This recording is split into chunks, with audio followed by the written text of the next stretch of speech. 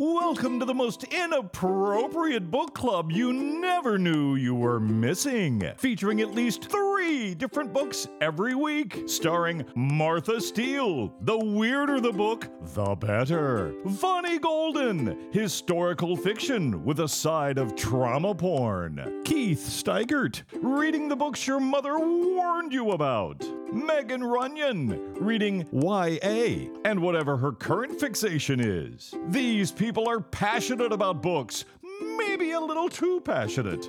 Plotting world domination, one book at a time. They are 3 book girls. You know, I had to ask Keith, we're on what, day 5 of the new year? Are you in book jail already for our Avoid the Store in 2024? I avoided stores. Did you buy the book, Keith? And I'm paying my punishment as I go. So I already donated the money for buying a book this year. And it was stupid because I already had it, but I had it in paperback. And my other copies in the rest of the trilogy were hardcover. And I've always wanted to make them all match. Which is funny because I make fun of other people for doing that. Sorry, Allison. Well, you know, you're not the only one in book jail because Rachel called me yesterday and she goes, I don't know what happened. I blacked out and then I hit buy book. I blacked out. I wish I had known that blacking out could have been an excuse for it. Well, I would black out a lot. I can tell you, Keith, that could be available as a future excuse if I just leave that little part out of the podcast. And then you can put that in your pocket for later. So you are not alone in being already paying a charity on day 5 of Avoid the Store in 2024. It's funny that you said it's like day 5 because it feels like way longer. So I was like, I'm doing pretty well, but no. God, I think I bought the book on day 3. I think that's when Rachel bought hers too. It was bad. I still think that's super negative and that you shouldn't avoid the bookstore at all, ever. Because that's just negative. Yesterday. That's just... I went to a bookstore yesterday and supported local and did not buy a book. I was actually really proud of myself. But you should buy a book from local. See, I don't need to buy any because I don't even... Wait, do I still have the number? I went through and counted the number of physical books I have that I haven't read, and it's insane. And that's not counting everything that I have just on Kindle. But see, I went to Second Story and did their silent book club. Oh, yeah, that's right. I saw that.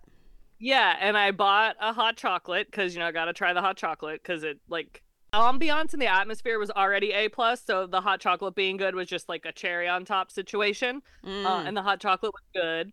And they serve it in a mug, a real mug, a ceramic mug. Nice. Things that excite you. Yes. And the person that makes them, I think, may be local, and they actually also sell her pottery there. So they use pottery. Yeah. Okay, I have to go there. Yeah, now.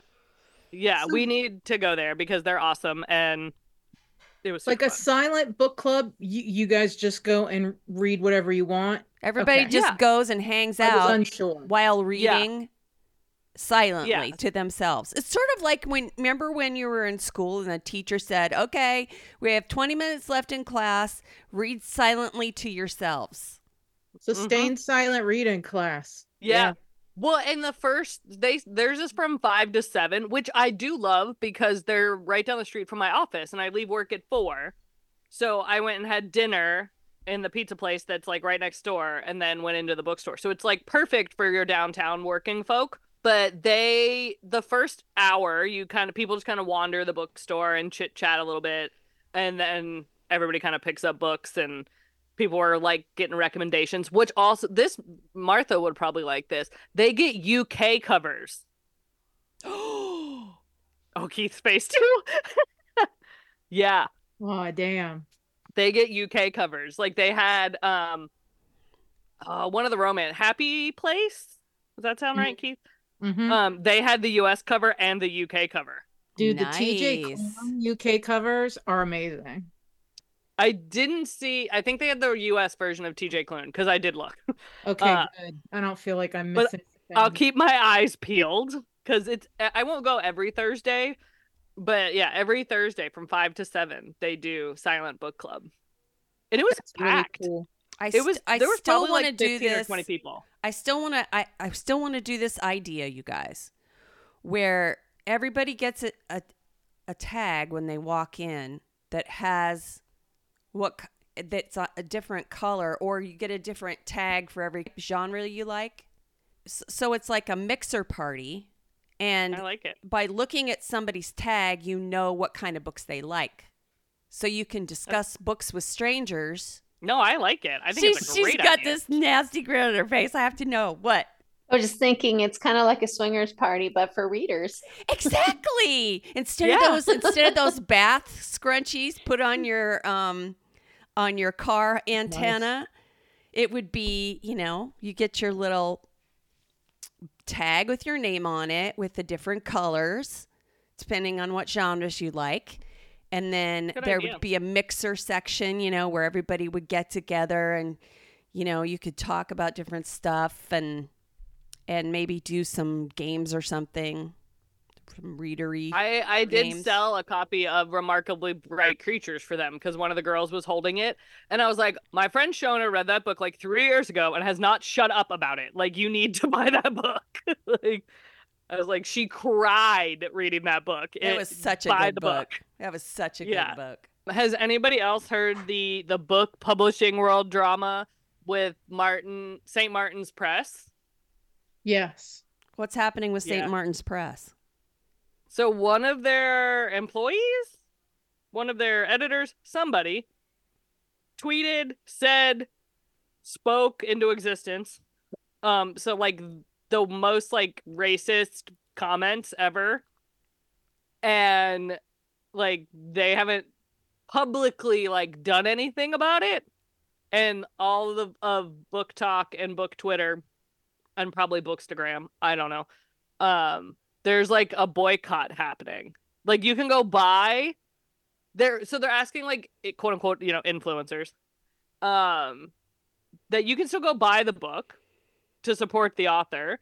But if you're like posting on social media to like not talk about that book. What book is it? Any book by this publishing house. Oh. Yeah. You read a lot by St. Martin's Press, don't you, Keith? Yeah. But I'm not doing anything because I don't have a side in this Hamas versus Israel thing. So that's what it is. Is that what started it? Yep. Oh, okay. Oh, okay. I figured it was something, but people are, because I was like watching a couple videos and like people were like blurring out book covers and I'm like, what are they doing? Like they were updating their book journals and I was like, why are you not showing, like, is it an arc? And then I saw like a couple in a row and then I finally found like the video that explained what the hell was happening. And I was like, oh. So it was just it was an employee, not the author. Yes. Yeah. It was like a person in PR or something. Yeah. Which, like, I was talking to Rachel about it today, and she's like, to me, like, that just hurts the authors. If you're not supposed to talk about their books, like, it'd be different if it was, like, the author, like, a specific author that you were like, don't buy their shit, they're terrible humans. Yeah, because, I mean, if somebody works for a company and they're an asshole, you can't blame the whole company. Right. Now, I don't know, like, who knows what's happening internally as, like, HR's front of it, but, like, well... People told the company, and the company isn't reprimanding them for saying what they said on social media. But I didn't follow it that deep, but, like, part of me also is like, well, if it's their own social media, if it's not the company's social media, as a human... Yeah. In a free country, you're allowed to have an opinion even if everyone disagrees with it and thinks you're terrible. You are allowed to have an opinion, but I'll just say that my company has sent out stuff saying to be careful how you represent yourself. Yeah. Because especially if you have that company listed as your employer. Right. It reflects on anything that's attached to your social media, including your employer. Oh, for sure. Most companies have a social media like policy that's slightly vague and and like kind of up to interpretation. Yeah. And a lot of companies check your social media now before they, as part of like the interview process. Yep. Now, I mean, mine's set on private, so there isn't really much that they can see on mine. Not that I'm trying to hide anything, but yeah, I don't even have them listed as my employer either. So yeah, but it's interesting. If something were to go awry, they would not be implicated. Oh, right. one day when I lose my mind and go on a major rant, I'll probably get fired. I know it in advance. I'm just going to turn on the radio and it's just going to be Martha on a rant. And I'm going to be like, oh, no, I better go pick her up. Nope, I'll never do that. But I may go on a social media rant. I have done before. Before the 2016 election, I went on a rant. Yeah. Yeah. And then I went on a rant the day after the election at work and nearly got in trouble for that too. Yeah, I remember that. That was not a good day for me. And then in 2020, I actually took off work the day after the election. And I plan to do that forever. I'm not going to work the day after the election. Yeah. Because I'm not going to be able to get on the radio and fake it if something horrible happens again. Yeah. Book Talk has had so much drama between the author review bombing, the St. Martin's Press guy. Like, there's been so much drama in like 2 months on Book Talk. It's kind of been crazy over there. So I have a question that's non-topic. Oh, yes. Martha, didn't you read a book called a book where there was a virus? The animals had a virus, so humans were like breeding people as meat. Yes, she did. It was like something flesh. Was it like a Ruth Ozeki? I'd have to look back. No, you're thinking of something else. That wasn't about a virus. Where they were breeding people for meat? Oh, breeding. I thought you said reading. Reading. Kind of like cattle. Yes, I did. Yes, I did read a book about that. Like Desire of the Flesh or something like that. It sounded like it was Tender is the Flesh. Yes. Tender is the Flesh. Yes, I did read that. Okay, there is a girl at work reading that. That is one sick fucking book, you guys. It is sick. Seriously. Her New Year's resolution is to read more books, and that's the one she started with. That's a bold You need to jump. take her aside and say, honey, not all books are like this. This was an interesting choice to start out with. Oh, no, we went down that dark road. I'm like, if you like dystopian or novels like that, let me tell you, Christina Henry, you need to read. Okay. The Red Wolf, the one that I did with Little Red Riding Hood. Yeah. Yep. I said, you need to read that one. I said, it's not very long, but if you like the one you're reading now, you should try that one because she's dark and.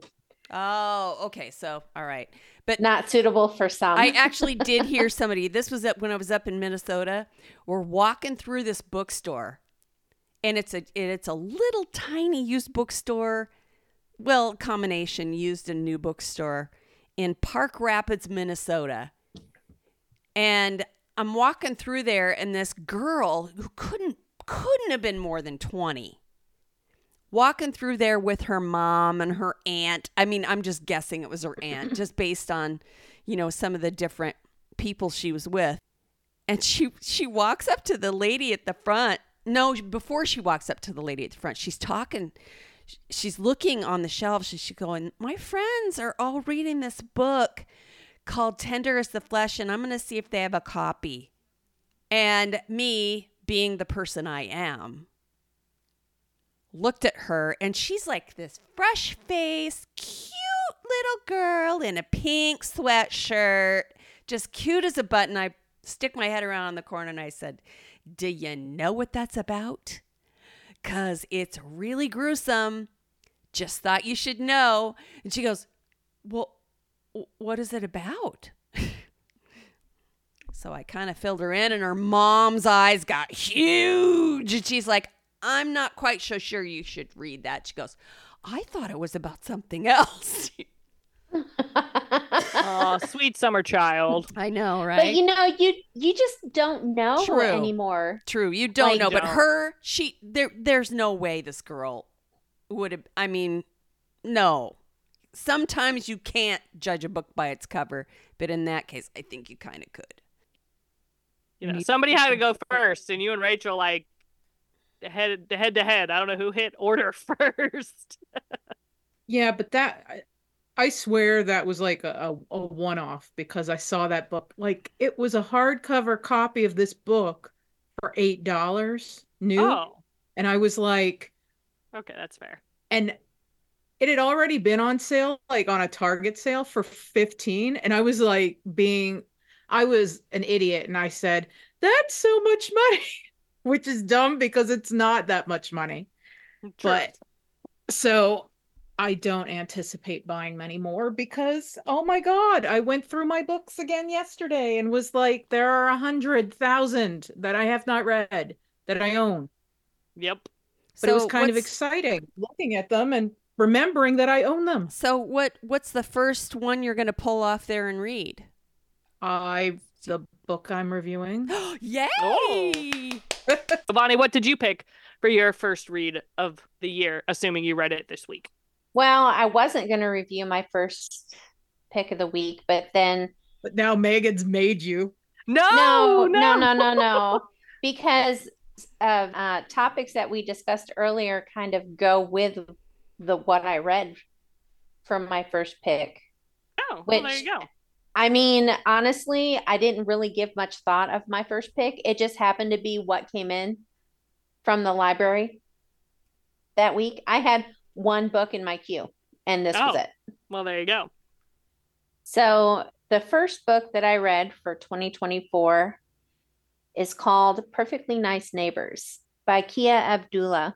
This kind of plays into the whole thing that Megan was talking about earlier about social media being such a big part of everybody's world. That has a lot to do with this book. It starts out with a family who moves into a new neighborhood, and it's a predominantly white, kind of upper class neighborhood, and they are either Indian or Middle Eastern or Pakistani. I'm not quite sure of their ethnic background because they never actually said in the book what exactly it was. But they move into this neighborhood, and of course, it makes me think of a neighborhood kind of like Martha's, just for the fact that it's a little bit upper class. The neighbors all know each other. And so as soon as they move in, they get invited to a barbecue to meet all of the neighbors. And that sounds like something that would happen in Martha's neighborhood. It totally sounds like us. So they go over, and everybody is really nice, but automatically they think that they had government help buying their house automatically. And the wife, whose name is Selma, is like, no, we bought it privately. And they're like, oh, we just thought that it was pegged as public housing.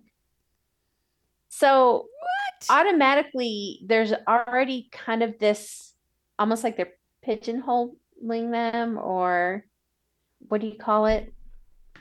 Stereotyping? Yeah. Automatically, it's almost like they're stereotyping them. And then somebody says something about they should have brought more spicy food than what they brought, because of course they brought something to the picnic. And Bill is one of those people that just lets everything fluff over. He's very much like a duck. Water just rolls off the feathers. Yeah. Rolls off the feathers. Selma kind of gets her feathers ruffled by these comments. And then after this picnic, the next day, I can't remember exactly if she was leaving the house or if she was in the house and but she sees her next door neighbor, Tom, throw a rock and knock down this flag that they had in their garden that said Black Lives Matter. and he threw a rock and knocked it down. Salma, who is a little snarky, goes out and gets the flag and puts it in their front window. And the next day when they wake up and are sitting to drink coffee and eat breakfast or whatnot, she looks and somebody has painted their front window white over the flag, over where the flag is. So this kind of starts this little bit of tension and war between the two neighbors. And this sounds like it's going to turn into an Investigation ID episode real quick.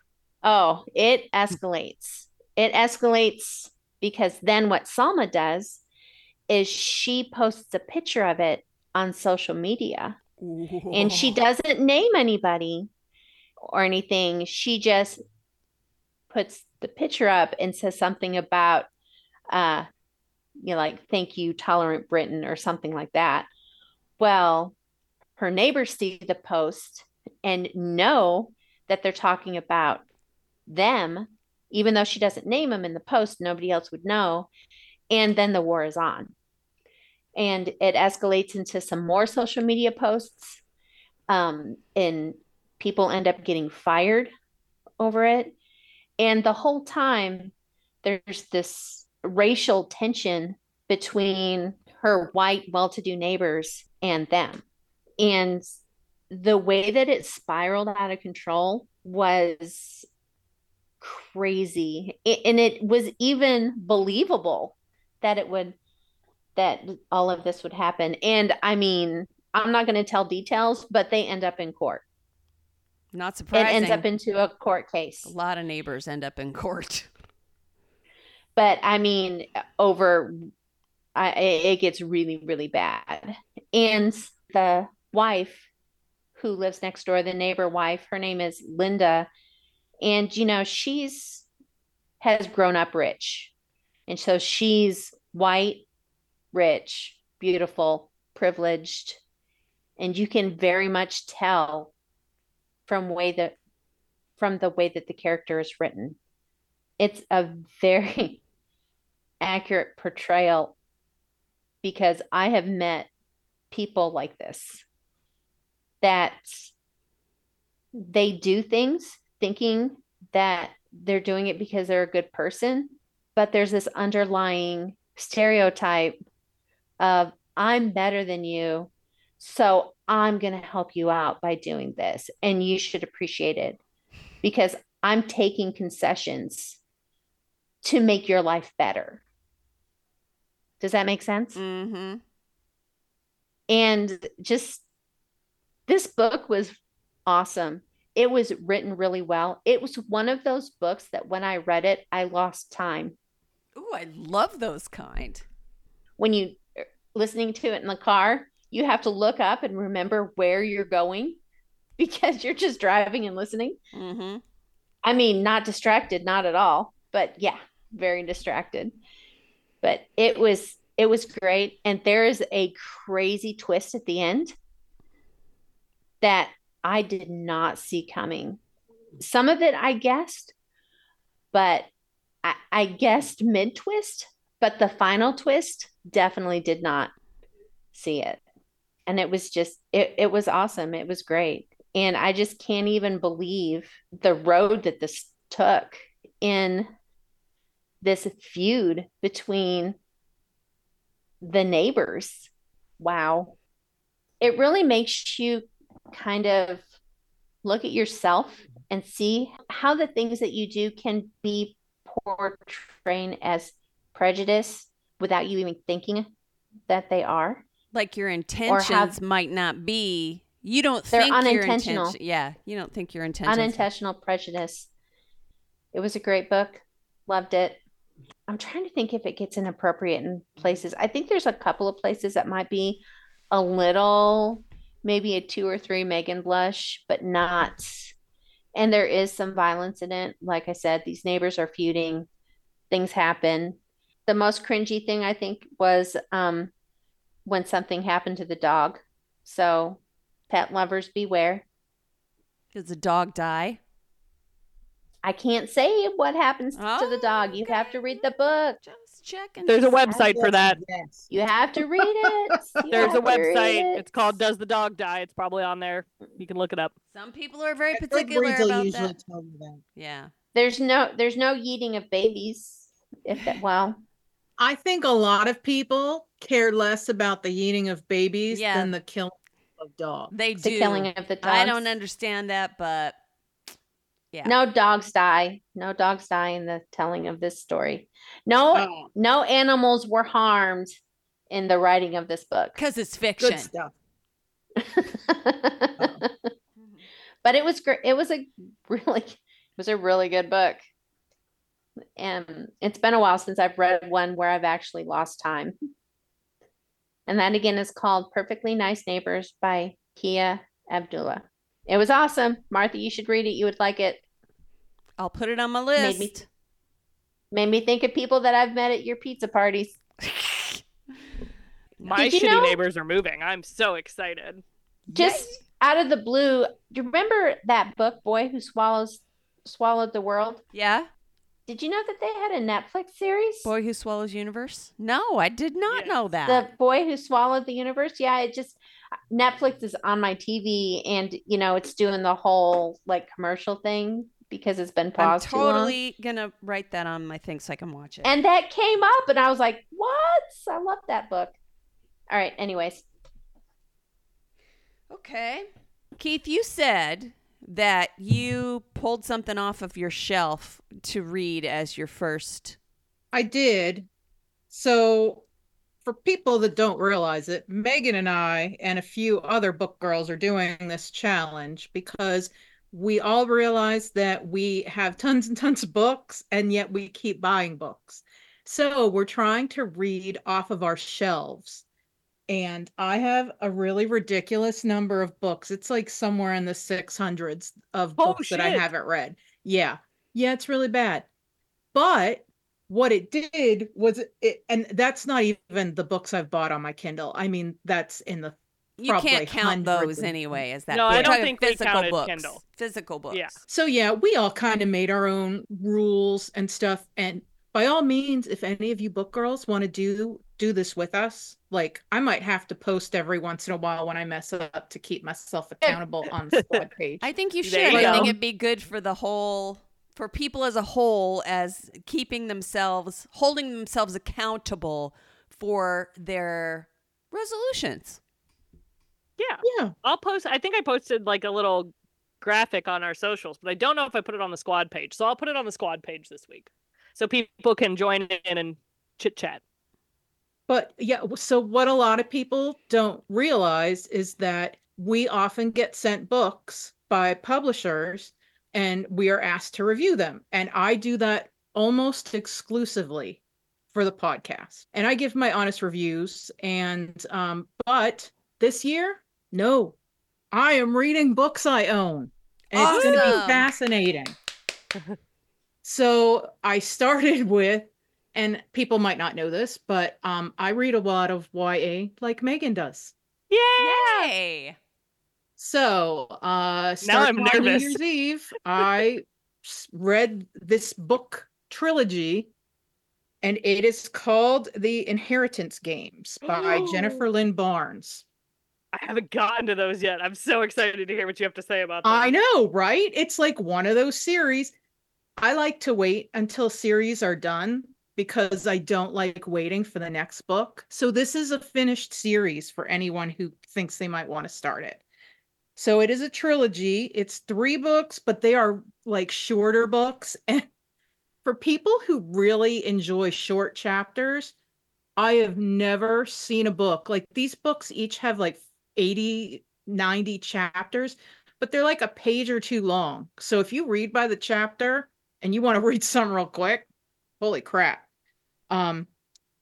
So The Inheritance Games is about this girl named Kylie, and she lost her mother 2 or 3 years prior, and her father isn't really in the picture. And so she has an older sister, Libby, who has taken her in. And she and Libby don't have a lot of money. They work as waitresses and that kind of thing. And Libby is in an abusive relationship, and Kylie and Libby just aren't living their best lives. And then all of a sudden, somebody comes out of the woodwork, this lawyer, and says, we have been looking for you for 3 weeks. There is a will reading. We cannot read the will until everybody who is named in it is present, and you are named in this will. And it's for this mega billionaire in Texas, and they're in Connecticut. So they have to fly down on this private jet, the whole big shebang. Like, we're talking like insane amounts of money here. And when the will is read, there are all these people who were descendants of this old man named Tobias Hawthorne. And he really loved puzzles and games and riddles.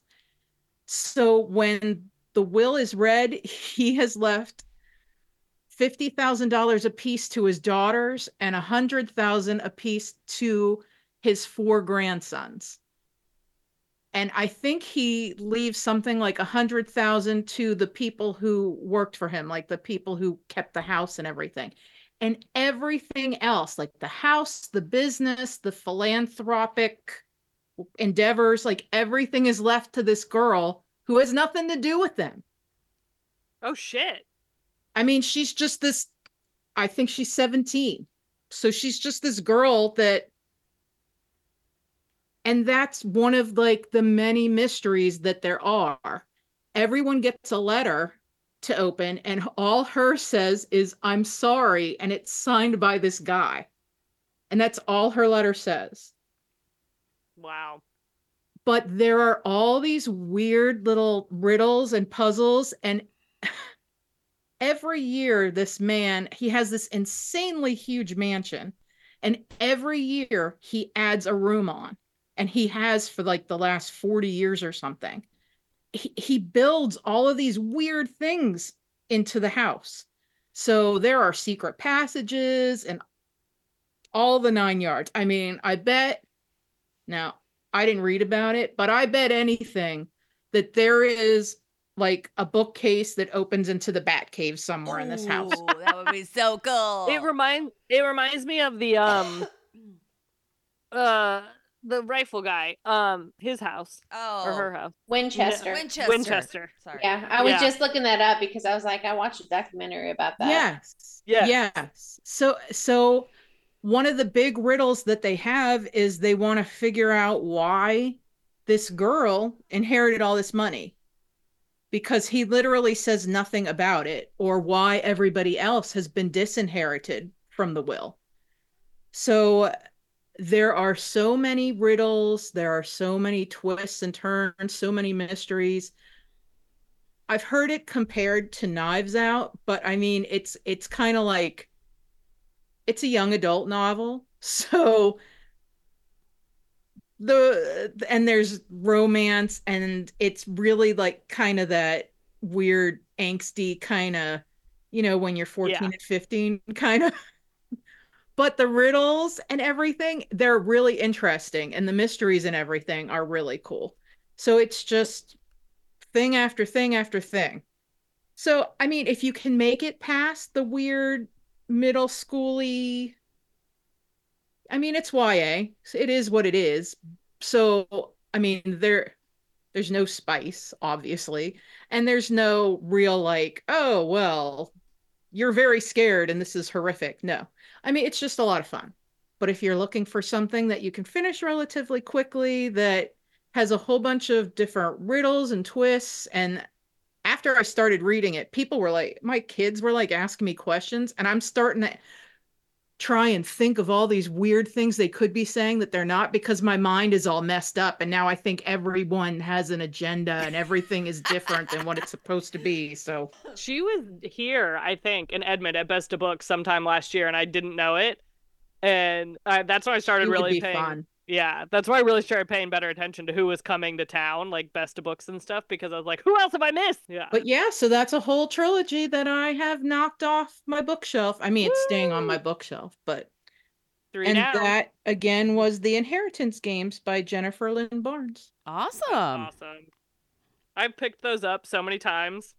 I know, right? Yeah. Same. I haven't bought them yet, but maybe I'll do it one day. Do you feel a sense of accomplishment for having, popped your bookshelf cherry? I feel it's nice. It's nice, but it's also creepy having to pick my own books to read, because then it's like, okay, you have 600 books to read. What do you pick first? Ah. Yeah. So yeah, I kind of had to just throw a dart at my bookshelf and be like, okay, I'll start there. Awesome. That's a good dart. You hit a good book from what everybody says. I'm hoping my mood will just kind of direct me from here on in. But like Megan said, there was a lot of pressure, like, oh, it's the first time I'm like, what's the first one I'm going to pick kind of thing. Yeah. I sat here, we got home from the cruise, and I sat here and stared at this bookshelf, and I was like, what do I want it to be? And I had like 4 different things in my head, and then I was like, nope, the first one you thought of, that's the one you should read, because you thought about it on the cruise that you were going to read, and so but I'm not reviewing that. Why do we put so much pressure on ourselves? Like, why does the first read of the year have to be like astounding? Like, what would happen if we just read something crappy? That would be me. That would be me. I did that thing. Yeah, that's me. Okay, good. Glad you took one for the team. Yeah, I did. Okay, good. Thanks, Martha. You're welcome. Thanks. All right. Well, I'm still in Christmas land because I was reading Christmas on the cruise.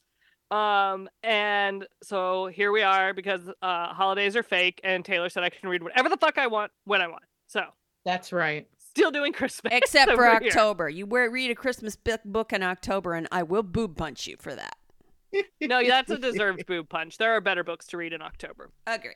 All right. So this week, I am reviewing The Christmas Cafe by Eliza Evans.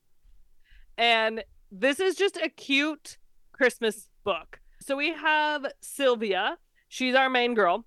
And she works at a cafe in this little town that I can't, it's like Silver Bells or something like that. And it's super cute. And she works at the Christmas Cafe because everything in this town is like Christmas themed because they live in the middle of like snowland and everything's Christmas themed.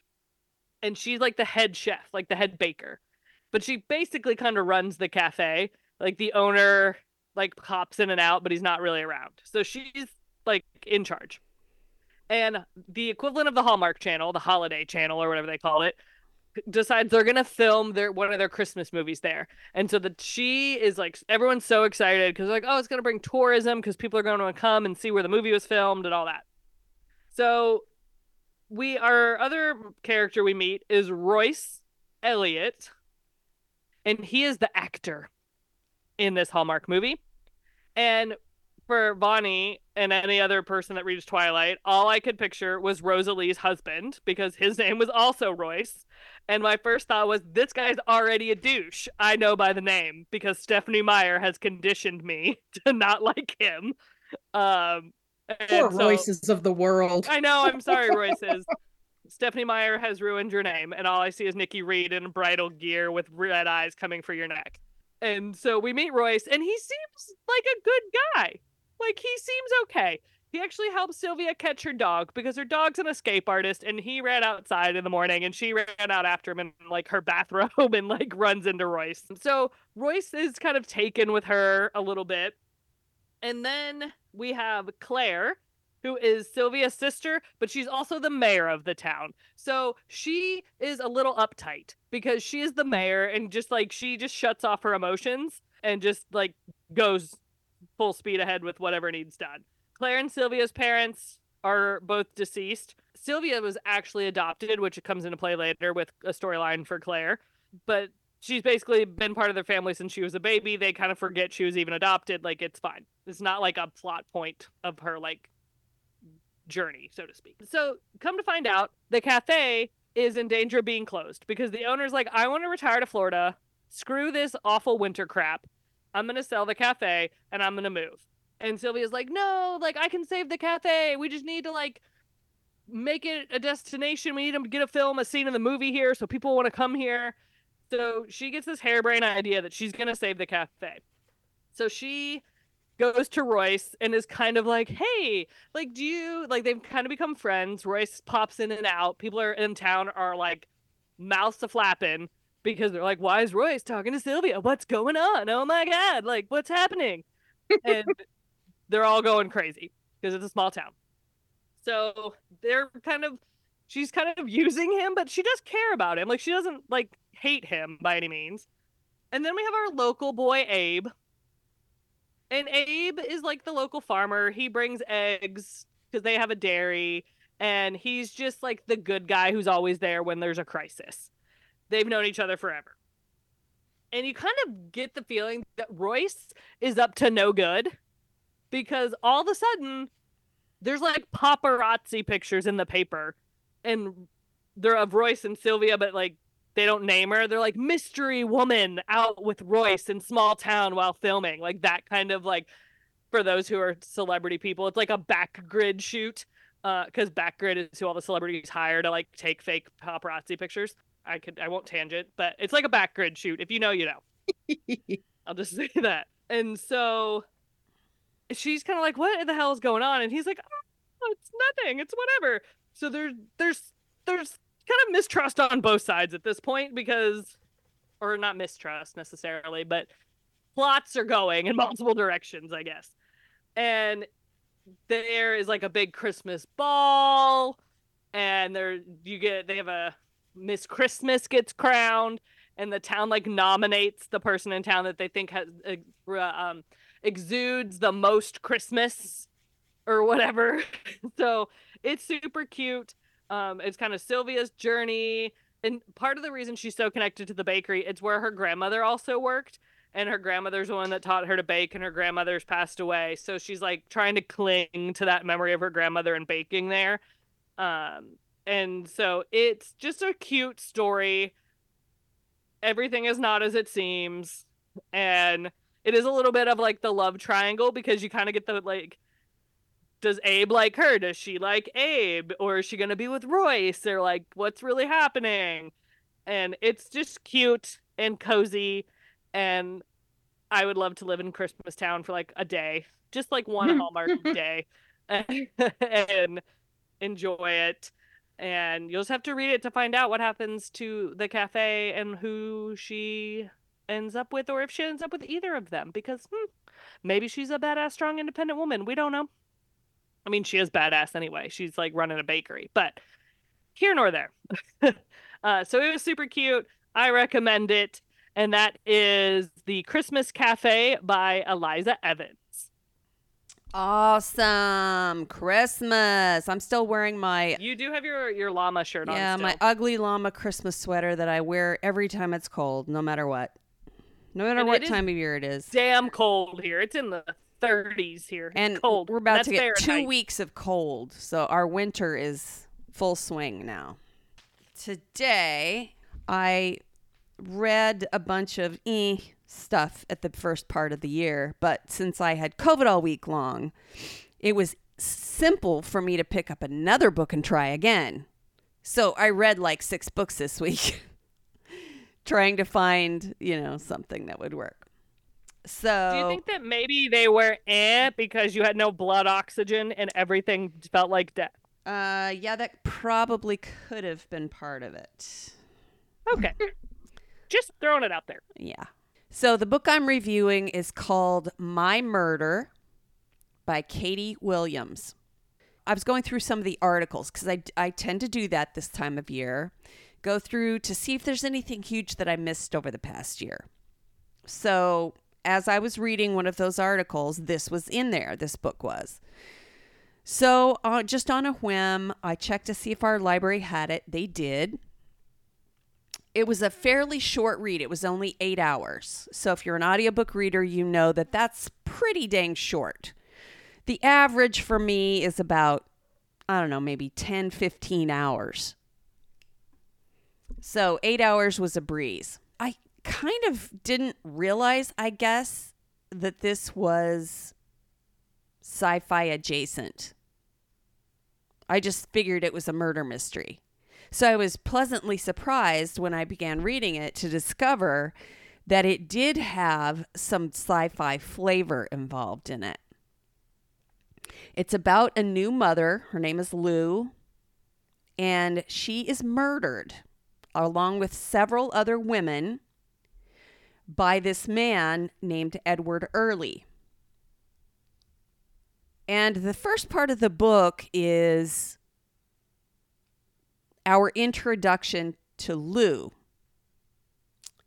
After she's been brought back from being murdered, she's been basically a part of this government program that has cloned her and the other girls that were killed by this guy. Probably one of my biggest critiques of the book as a whole, and as a sci-fi reader, we are very interested in the details. If it's a murder mystery, it's a murder mystery. If it's a sci-fi, it's a sci-fi. You don't just want a little flavor of both. You want details. So it was kind of jarring at times to read it without getting that rich detail. It was more like, oh, well, everybody knows that this sort of, everybody knows that cloning is a thing, and it's like you just don't really get a lot of explanation. So Lou notices some weird things because obviously she has the memory, and like I said, the details, there was no detail to this. And the reason that I'm reviewing this book is because the concept was so excellent and it was a fast read. If you're not too picky about all these details, then you might enjoy it just for the concept of it. It was sort of like watching a sci-fi movie where you don't necessarily get all the details. But anyway, she had all the memories except for right the day before, or a few days or weeks before her murder. She had all of that memory and everything in place. Her baby is a toddler, young toddler, and a lot of her life is taken up with, being with the baby. And there's a lot of nostalgic stuff that goes on of her being with the baby, and her husband seems like such a nice guy, but she has these uneasinesses that sort of, she knows that something wasn't quite right with her before she died, but she doesn't know what the details are, so it kind of bugs her. But she's also a part of this group with the other girls that were murdered and brought back. It kind of reminds me of the Final Girls support group. Remember that one that I reviewed a while back? Where the girls, get together and talk and whatnot.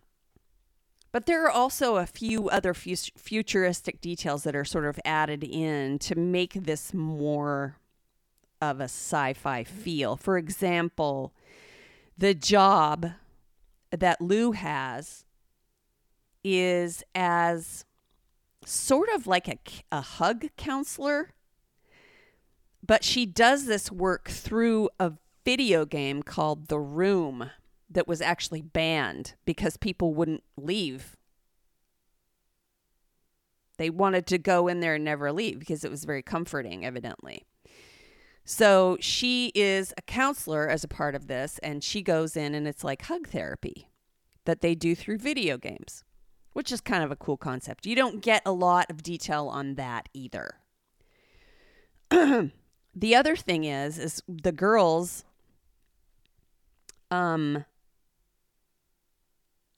there's a video game that has been made out of their killing.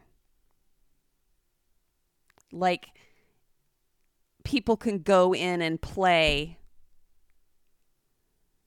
as the girls, and the object of the game is not to get killed by this serial killer named Edward Early.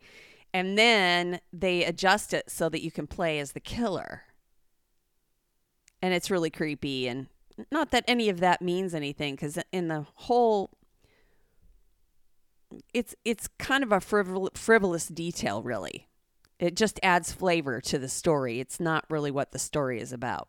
But this group of kind of internet sleuths kind of speaks to Lou and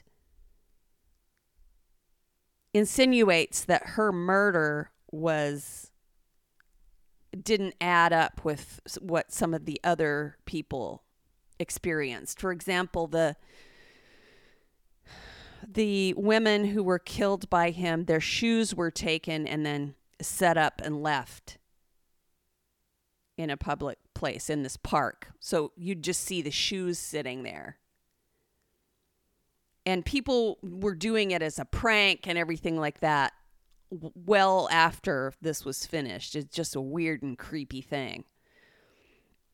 But there were other details about it that made her murder slightly different than the other murders. And then this sleuth group gives her doubts.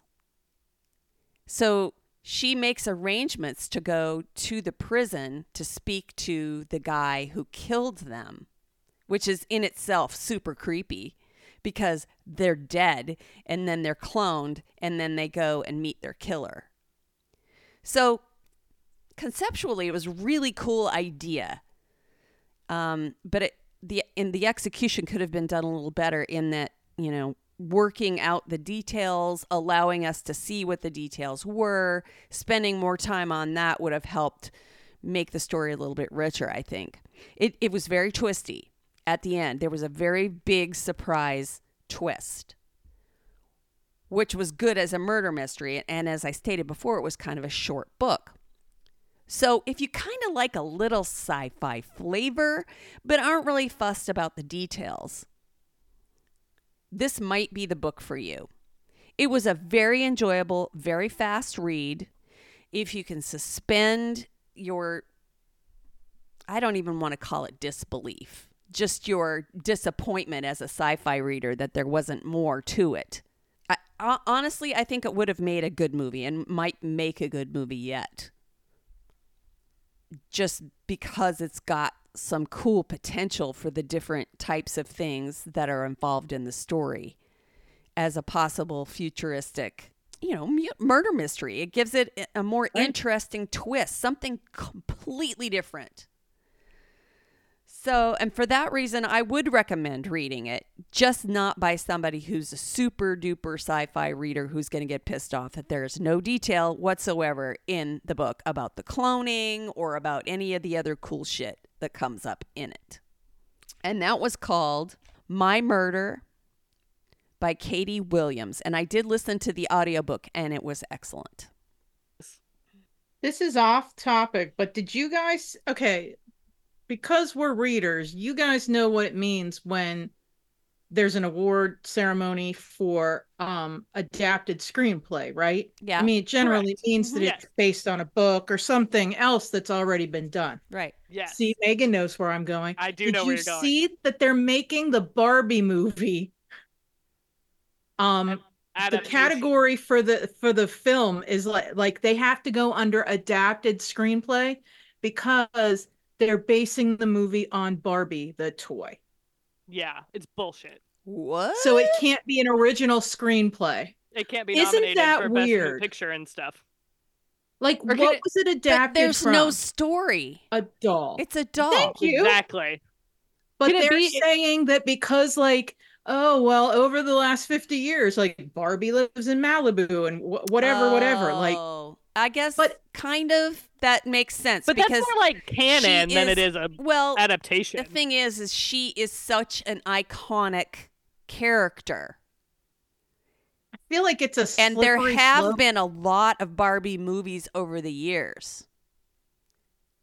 Yeah, but I mean, a lot. If you and took video games and all kinds of different. She is. Yeah, you have to do that because yeah. Can it be nominated for Best Picture still, or can it only be nominated as Best Adaptation? No, it can be nominated as Best Picture. Can it? Yeah. It can't be original screenplay. No. But can it still? If I did see that though, Keith, because I called bullshit on that too. I was like, no, because it's not adapted from. Because then I'm like sitting here and I'm thinking about all the other things, like. Yeah, but there's like Barbie books, Barbie cartoons, movies. There's been so much Barbie stuff like way before. But like, it doesn't go off of any of that. I mean, it goes off the fact that she's blonde and pink. Yeah. I agree. I agree with Keith on this one. But it goes off the fact that, Ken is always a secondary character. She is who she is based on all of the things that have come before. So you sort of have to have, the movie makes fun of all those things. Yeah, but it's not you haven't adapted it from a specific like source. That'd be like taking. They have to do something. I think they did it because like saying, she is a specific source, though. But she's not like. That'd be like saying. Well, that's adapted from. I'm trying to think of a good example. I can't. That's like if they make a He-Man movie, are they then going to say it's adapted from a toy? Like Batman. Yeah. Like all the Marvel movies. They would have to. Because they'd have to now. Yeah. Now they've set a precedent. Yeah. I think they did it because they weren't able to. Marvel movies, are they all adapted? I mean, if you want to go off the same idea of like He-Man, yes, they all been adapted from the comics. Yeah, and they didn't create those characters. She didn't create that character. And so it makes sense that it is adapted because the creation of the character is part of original screenplay idea. It's like the difference between Frozen and Cinderella. Frozen. No, because those are two different characters. No, but listen. Frozen was a completely original story.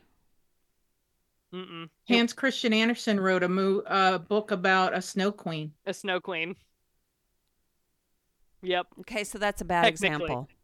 But you were I see where you were going. I mean, I get it. I'm just wondering if we have Shrek. I'm kind of wondering if we have ever had an instance where we have had a movie already come out where it could have been an adaptation, or it should have been an adaptation based on what they're doing with the Barbie movie now. Do you know what I mean? Oh yeah. Well, we should have a discussion. But I mean, yeah, like because maybe our listeners would have some thoughts on that same idea, so we could start a discussion if we want. We're gonna have to wrap this up. I'm trying to think of another. I know. I'm trying to think of another really good like example of something like because the Paw Patrol toys came after the show. If Paw Patrol was nominated for an Oscar, no, I would have other issues. Yeah. I think of those as toys, but I think the toys came because of the show. Yeah, right. Right. So I'm trying to think of something else that was a toy first. Anyway, that See, it's a thinker. But I'm gonna Google because can it still be nominated for Best Picture? Yes, because they were talking about it being nominated for Best Picture on the show that I was watching yesterday. But was that before or after they made this announcement? Because I have no idea. I've been under the weather all week, so I wasn't really paying that close of attention. I bought a Barbie. Sounds after like the movie Ken's came idea. out. I know you told us that you bought a Barbie. I did. Which one did you buy? I bought Travel Barbie. Of course you did. She came with her own camera and suitcase. Because you are Travel Barbie. I am Travel Barbie. There were a couple times on vacation where I looked around and I was like, "There's Beach Ken." His job is. I want to get Sugar Daddy Ken. Ooh, Sugar Daddy Ken is what Vonnie needs. She needs the Sugar Daddy Golden Bachelor version of Ken. No, I think I'm good there. I watched Barbie on the airplane, and I was like, my favorite scene is still when they all the Kens are like, "I'm gonna beat you off." I'm gonna beat you off because I haven't seen it. I haven't seen it yet, Megan. So you're just fucking the whole thing up for me. It's not. It's like one scene. They're gonna have a beach off, but you know what it sounds like to your ears when you have multiple people saying, and they say it for 3 minutes, all the different Kens. I'm gonna beat you off. I'm gonna beat you off. So it's one of those moments as a parent in the theater, you're like, kind of like fish sticks and fish dicks. I can never unhear that. I don't even remember where that came from. Do you like fish sticks? I love fish sticks. Fish sticks are delicious. Is that the voice of people who love fish? Yeah, you ask them, do you like fish sticks? Fish dicks. Because it's just your ears. Yeah, your ears just hear what they hear. Fish sticks. Sticks. Yeah. You got to watch the Barbie movie. It's so good. Oh, I'm sure I will. It's just there has to be the right time for a woman of my age who lives with her husband in the house by ourselves to watch that movie. No, just turn it on. No, you just turn it on. It's just because it's not like a kid's movie. It's good. The mood is not right for me to watch it by myself. Is what I'm trying to say. Okay. I'm not drunk enough to watch it by myself. Exactly. It's so good. You don't need to be drunk to watch it. We should watch it as Bonnie and I should watch it together because we would laugh our asses off. We need to make it into some kind of drinking game. Yes. No, it's not that it's not that cheesy. It's not that kind of movie. It is cheesy. No, it's not. Barbie and Ken. I've seen the previews. It looks cheesy as hell. It's not. We will enjoy the cheese together. Bonnie and I will get a nice cheese platter. Well, let me know when you're crying into your wine because it's not what you think it's going to be. Oh, we'll laugh and cry. Wine? We said drinking game. There's going to be shots involved. I believe there will be tequila involved. Maybe we'll do it when everybody comes up for the book sale. Is there any kind of pink liquor that we can get? Let's see. I'm sure there's some kind of strawberry or raspberry flavored. Like schnapps or liqueur. Vodka. Yeah. Is there pink vodka? It's not that kind of movie. Cinnamon I'm telling schnapps. you. That's red though, isn't it? Oh yeah, I guess it is pink? red. It's gross, is what it is. Okay. Yeah. We'll find something pink. There's a strawberry cream liqueur. I know. I'm not into strawberry. I can't have cream liqueur. Oh, you want me to shit. watch it from your bathroom? That's right. I forgot. Miss lactose intolerant ass over there. We might have to just break out the food. You could have a strawberry daiquiri. There you go. Yeah, that would work. Strawberry daiquiri would work. We need to watch this in February when everybody's here so I can watch you all cry through this movie because it's not what you think it is. I mean, I didn't cry. I don't really I get think it. that I would cry at the movie. Bonnie wouldn't cry. She would not. I don't think Bonnie or Martha would cry. They no. We would laugh and enjoy it, I'm sure, for the empowerment. Well, there's definitely laughing and enjoying, but it's deeper than what the previews make it look like. I know it is. I've heard. But I'm still going to laugh like hell and cheese out on it. Do not. I like that movie. Do not try to keep me from enjoying the cheese factor. No, there are moments that are wholeheartedly cheesy and worth being like cheesed out about, but there are deep moments. Don't cheese me off, Megan. Yeah. Can we end I feel like Barbie? now I need to find a Barbie book. Do we I need want to go to see a movie that involves Oppenheimer and Barbie, so something gets blown up. Toy Story. Exactly. I don't know, you go. dude. That Slinky dog is based on a toy. I think that should be an adaptation. If you got to start working on that. Start working on the adapted screenplay for Slinky Dog. You know what, Martha? I don't think we even need the Barbie movie for a drinking game. I think we should just re-listen to podcasts, and every time Megan mentions somebody famous, we take a shot. We would be drunk after 15 minutes. We wouldn't make it through one podcast. We wouldn't. Should we just say drink, Bonnie? Drink. Every time. I need to go get my peanut butter whiskey out of the freezer. Every time Megan breaks out into spontaneous famous people bullshit, we'll just go drink. And then everybody can drink along. It'll be great.